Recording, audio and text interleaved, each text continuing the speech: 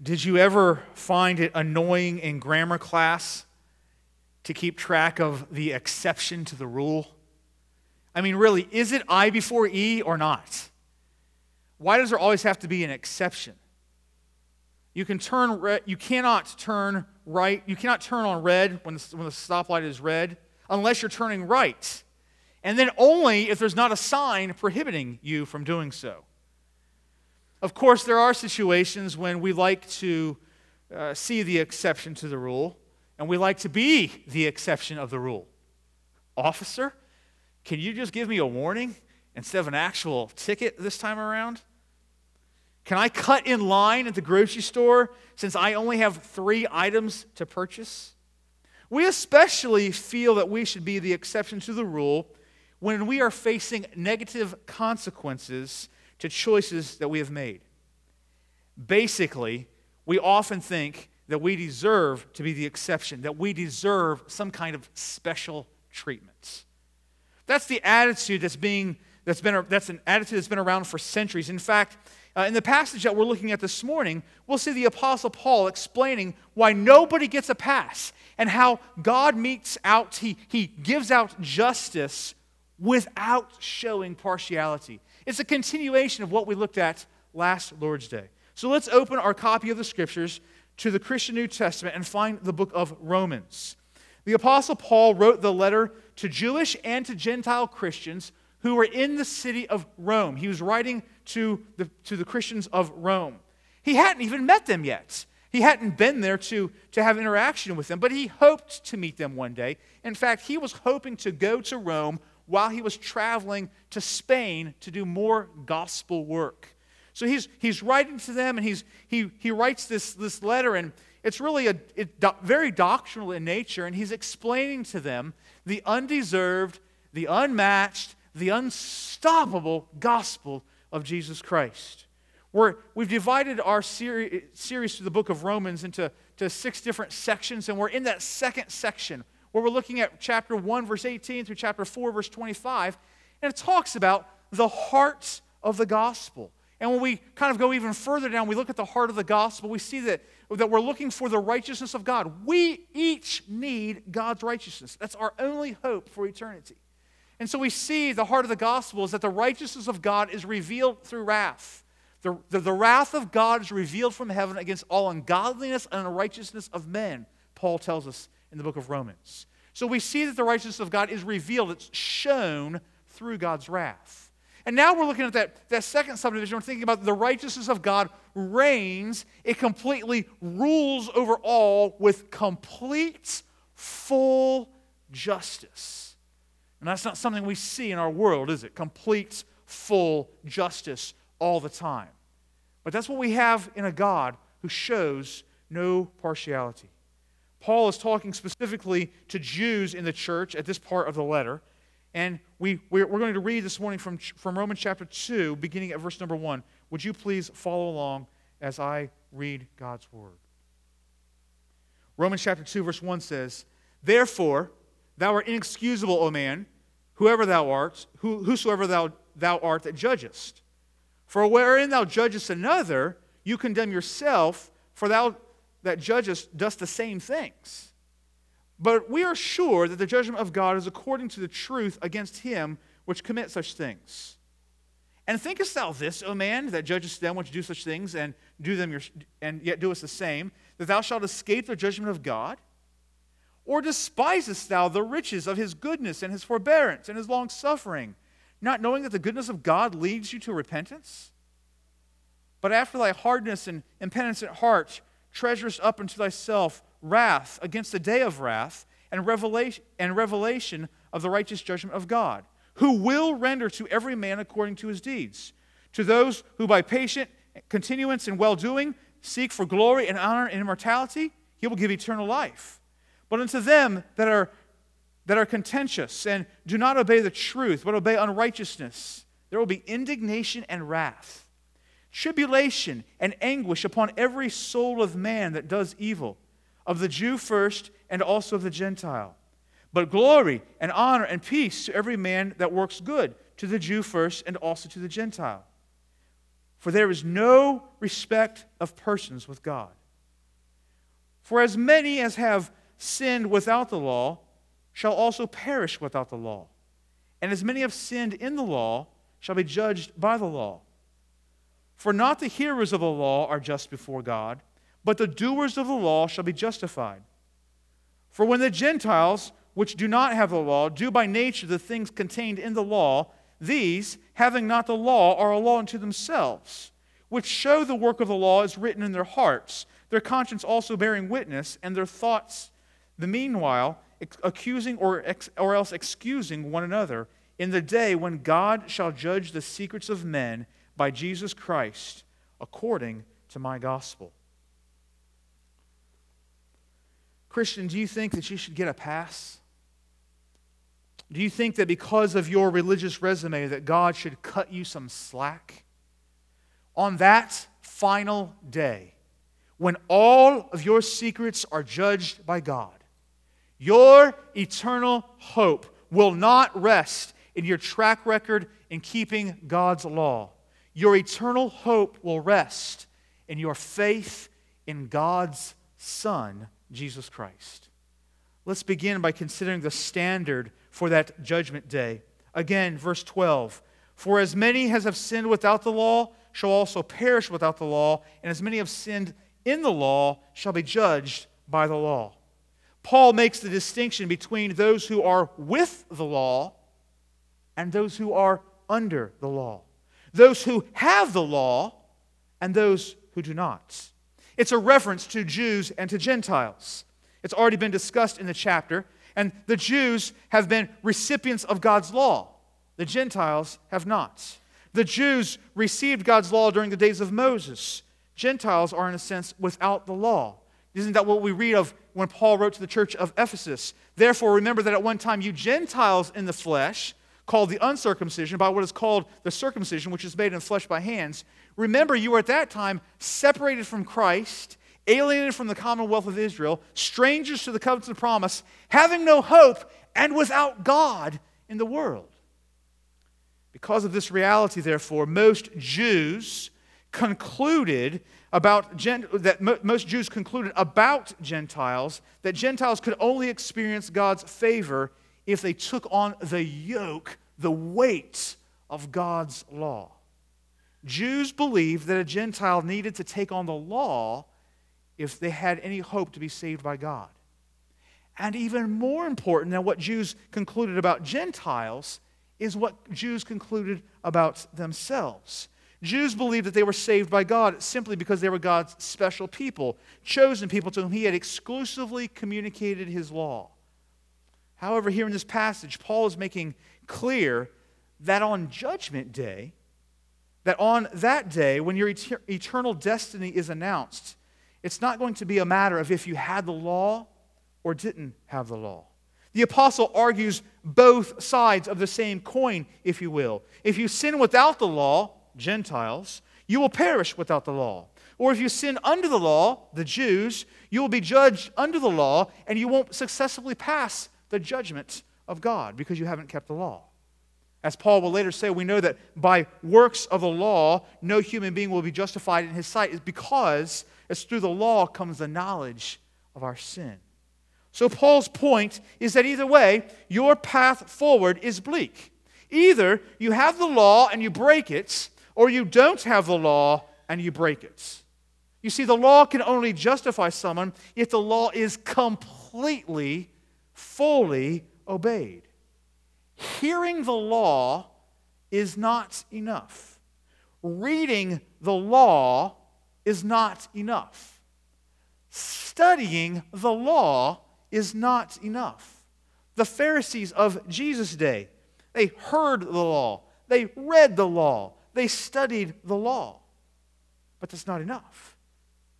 The only way that the law can justify someone is through their perfect obedience to the law. Verse 13 says, "For it's not the hearers of the law who are just before God, but the doers of the law that will be justified."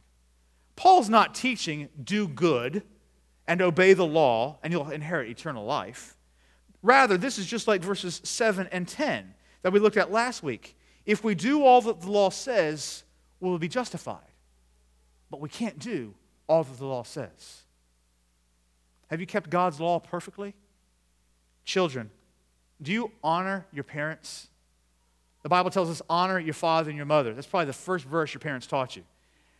I know that you do honor your parents because I've seen you do that. I've heard you talk respectfully to your parents. I'm so encouraged when I see a little HBC kid honor their father and your mother. You do honor your parents sometimes. But have you ever been disrespectful to your parents? Yeah, you have. I have. We all have. We haven't kept the law perfectly all the time. How about us adults? We don't think about ourselves as lawbreakers very much. We think about a lawbreaker as being a burglar or a murderer or a politician or whatever. But us, lawbreakers?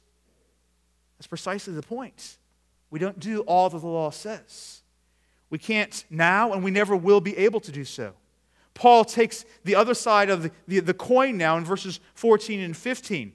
He says, "For when Gentiles, which have not the law, do by nature the things contained in the law, these, having not the law, are a law unto themselves, which show the work of the law written in their hearts, their conscience also bearing witness, and their thoughts the meanwhile accusing or else excusing one another." Gentiles do obey some of the law sometimes, even though they haven't been direct recipients of the law. So Gentiles will obey their parents sometimes. Gentiles will show kindness to other people. Gentiles don't murder. Not all Gentiles murder. Gentiles give testimony, in other words, that they know about the divine moral standards of God. Philosophers call it the law of nations. God has written his law on the hearts of the human race. This is what he's talking about when he says their conscience also bears witness. God has planted in our souls, in the soul of every human being, a knowledge of himself. Every human has an awareness of God. Paul talked about it in chapter 1, right? Through general revelation, we see God. Murderers know that they are doing wrong. Someone who commits adultery knows that he or she is violating their spouse. There is built within every human an inward voice, a conscience. The Jews were indeed God's special people, but they do not have an excuse simply because they have the law. Jews and Gentiles have defied God. Everyone can point to some part of God's law and say, "Look, I kept the law. I am a partial law keeper." But being a partial law keeper also means that you're a partial law breaker. This is of the utmost importance for our understanding as we evangelize in our world, in our community. Someone that you're talking to about Jesus could say, "I could never measure up. I've never kept the law." That's important for them to understand. Someone else could say, "I think I've done enough. I've done a lot of law keeping." And God answers, yes, you could never measure up, and you have not done enough.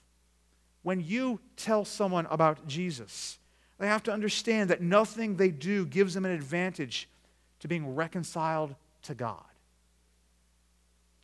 The mentality that you have an inside track is deceiving, isn't it? It's not just in our evangelizing that we see it. This idea that we have an inside track is rampant in Lancaster County. We are moral people on the whole, but our morality doesn't equal the righteousness of God. It's not enough. It goes beyond our efforts to tell other people about Jesus. Church goers don't have an edge up on non-church goers as far as inheriting eternal life. Brothers and sisters, law-keeping doesn't give you a leg up. We must be aware of our tendency to present our own law-keeping in the face of conflict with others. So let's remember that when it's time for us to confess our sin. Let's seek to have a pattern of confession. Let's look for, by God's grace and through the Spirit's working in our life, to have a posture of humility. Let's look towards assuming that we are in the wrong instead of being defensive all of the time. In your marriage, are you quick to acknowledge wrongs, or are you quick to become defensive? Do you respond with an attitude that says, "Wow, I better listen to what they have to say because it's likely I'm the one that messed up"? Or is it, what are they talking about? There's no way I did fill in the blank. Why do we keep beating the drum of our own goodness? Why do we keep making excuses? Why? Because we fool ourselves into thinking that our law-keeping gets us off the hook for everything else. We tend to live, even if we don't believe this mentally, we tend to live as if eternity depends on us, when in reality, eternity depends only on Jesus.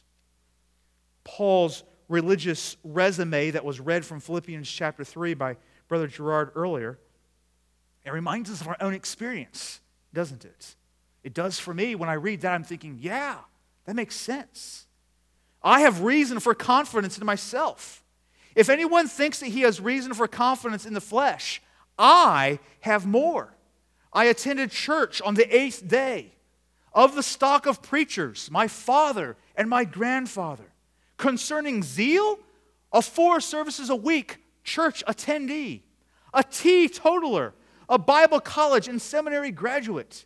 Touching Christian liberty, a conservative.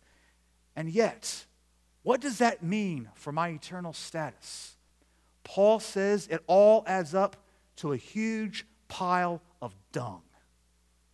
You see, we can sin with a full knowledge of the law or with little knowledge of it. But in the end, we're all sinners. On that final day, when all of your secrets are judged by God, your eternal hope will not rest in your track record in God's law.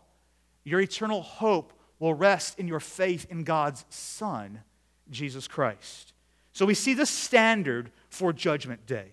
But now let's turn and look at the responsibility for Judgment Day. So Paul, we've read Romans chapter 2, verses 14 and 15. Paul says, when Gentiles who do not have the law by nature do what the law requires, they are a law unto themselves, even though they don't have the law. They show that the work of law is written on their hearts, while their conscience also bears witness, and their conflicting thoughts accuse or even excuse them on that day. Interestingly enough, while Paul points us to the absolute futility of attempting justification by law-keeping, he is not dismissing the law as completely unprofitable. Actually, while explaining to us that we can never be justified via our own works, law-keeping, he is simultaneously reminding us of our own personal responsibility. They knew the law. He tells us in Romans chapter 7, verse 1, you know the law, I'm speaking to those who know the law. He's made the case that Jews didn't have an excuse, and now he says, not only do they not have an excuse, they actually have a greater responsibility. In other words, the Jews would be judged for how they conformed to the law because they were aware of it. The Gentiles would be judged by the same, in accordance with their level of knowledge of the law. Have you ever been around a middle school boy who hasn't developed all of his logic skills yet? Now, I'm not making fun of you if you're in that case. We've all been there. We've all done some stupid stuff when we were going through that phase. And for some reason, guys, we do more stupid stuff than the girls at that time. I don't know why. It works out that way. But maybe the kid does something really stupid. I don't know. They empty roll after roll of TP into the commode, and you're like, what in the world? Why are you doing something like this? And they point to somebody else and they say, well, Johnny did it. And your response is, Johnny is too. You know better. It's the same kind of idea that we get here from Paul. The Jews did know better. They had the law. Jesus taught his disciples that God's reward would be based on what is done in secret. Because the Jews were instructed from the law, they had a higher accountability of personal responsibility to obey it. That's what Paul tells us in Ephesians chapter 2. For by grace you've been saved through faith. It's not your own doing. It's a gift of God, not a result of works, so that no one may boast. For we are his workmanship, created in Christ Jesus for good works, which God prepared beforehand that we should do them, that we should walk in them. We have been given much, so much will be required, Jesus told us. We have been given much in Lancaster County, Pennsylvania. 1,000 churches in our county. We know the law, don't we? We can actually walk into a restaurant in Lancaster County when they're open, and I don't know, we don't go down that road, but we can actually walk into a restaurant in Lancaster County and see the 10 Commandments posted on a wall as being for sale, a decoration or a plaque for your home. There is a lot of knowledge about God in our community, but knowledge does not equate with obedience. Paul said it is not the hearer of the law that is made righteous before God, but the doer of the law who will be justified. James says the same thing, but be doers of the word and not hearers only, deceiving yourselves. So again, be careful, hear it clearly this morning. This is not in any way teaching us that we can be reconciled to a holy God by being doers of the word. We can't have redemption. We can't be redeemed. We can't be justified, reconciled to God, but simply by being doers of the word. Rather, Paul is teaching us that if we are reconciled to a holy God, by God's grace through faith in Jesus Christ, then we will be doers of the word. And our doing is proof, it's evidence that God has done something, that the gospel has transformed us. God expects us to obey him. Christians obey God. 1 John says, no one who abides in him keeps on sinning. No one who keeps on sinning has either seen him or known him. Little children, let no one deceive you. Whoever practices righteousness is righteous as he is righteous. Whoever makes a practice of sinning is of the devil, for the devil has been sinning from the beginning. The reason the Son of God appeared was to destroy the works of the devil. So I ask you this morning, is Jesus Christ the Lord of your life? Is it evident in your life? Are your life decisions and your life priorities, are they evidence that Jesus is Lord of your life? Christian, we have the personal responsibility to be doers of the word. We have the responsibility to be angry and not to sin. We have the responsibility to flee youthful lusts, to not be conformed to this world or the things of it. We have the responsibility to not lay up treasures on earth, but to lay up treasures in heaven. We have the responsibility to live peaceably with all men as much as we are able to do. We have the responsibility to be kind one to another, to be tender-hearted to one another, to be forgiving to one another, even as God in Christ has forgiven us. Because we, church people, have been given much will be required.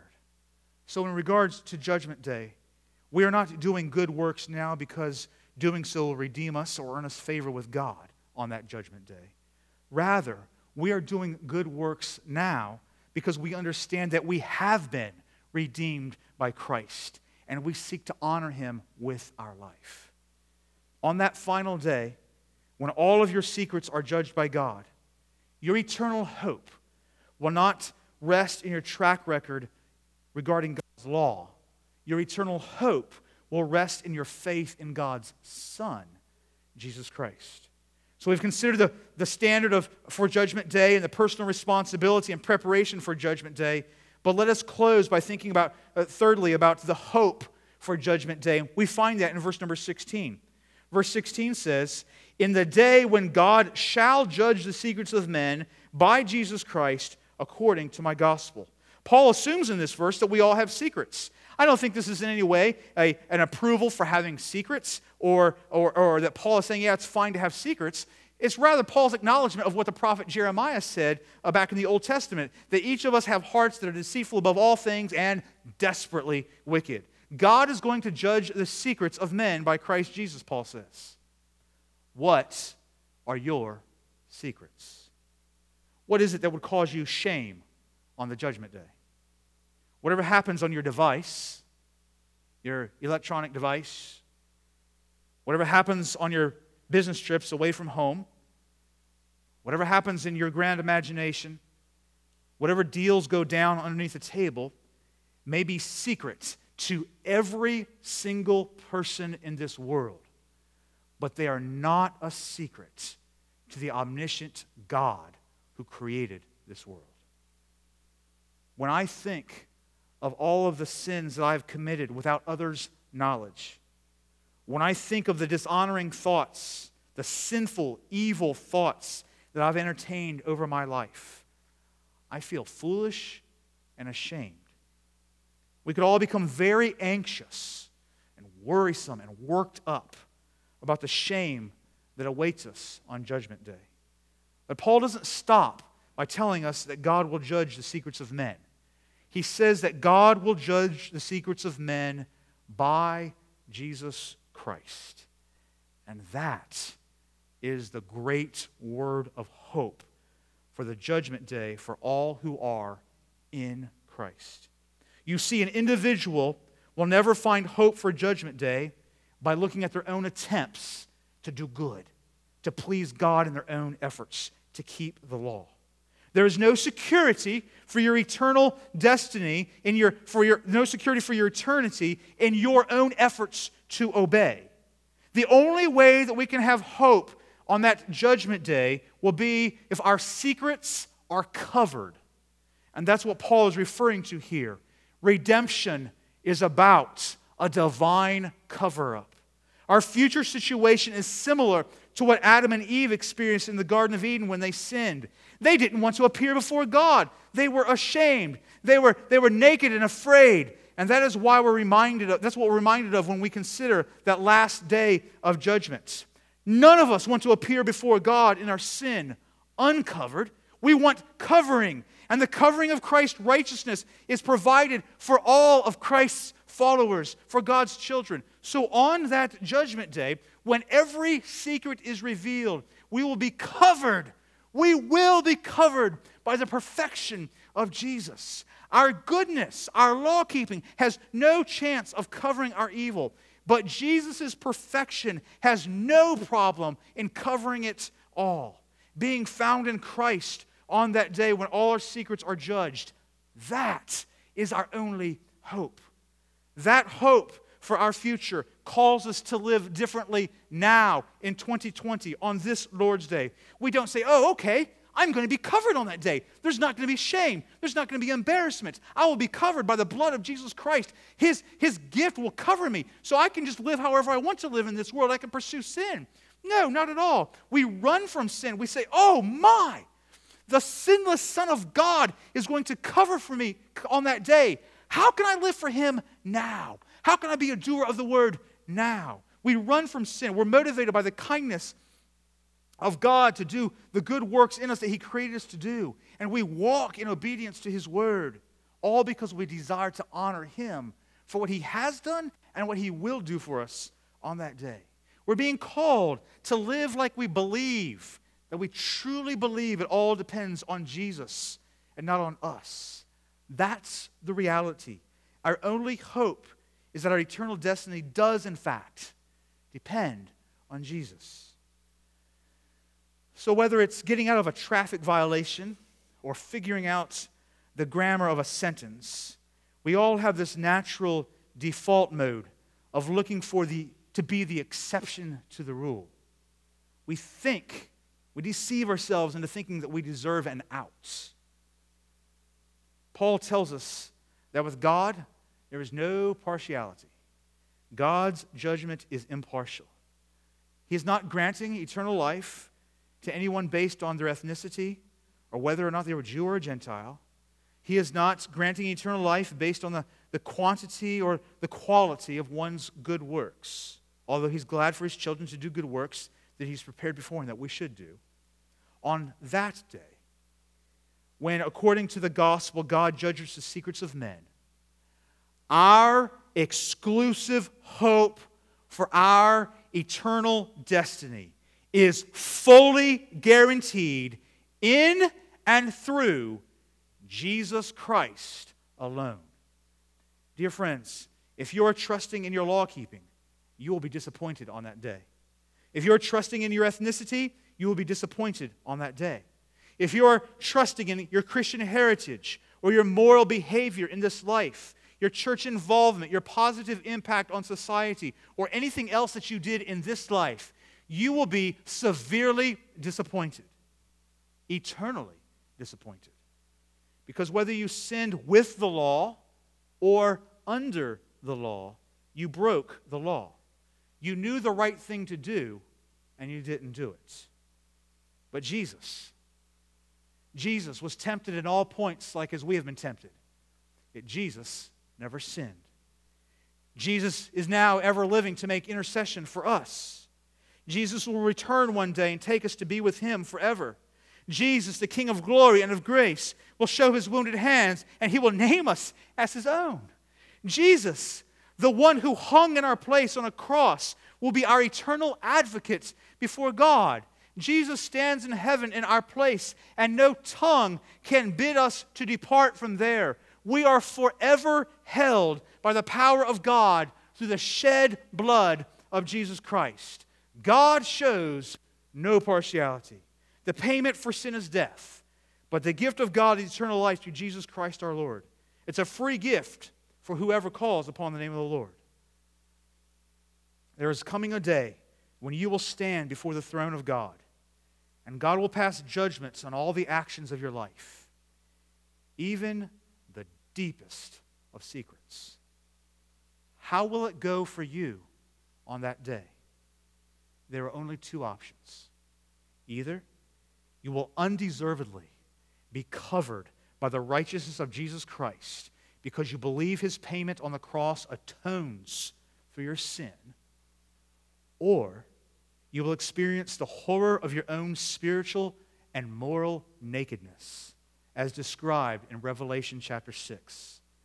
Then the kings of the earth, and the great ones, and the generals, and the rich, and the powerful, and everyone, slave and free, hid themselves in the caves and among the rocks of the mountains, calling to the mountains and the rocks, "Fall on us, and hide us from the face of Him who is seated on the throne, and from the wrath of the Lamb. For the great day of the wrath has come, and who can stand?"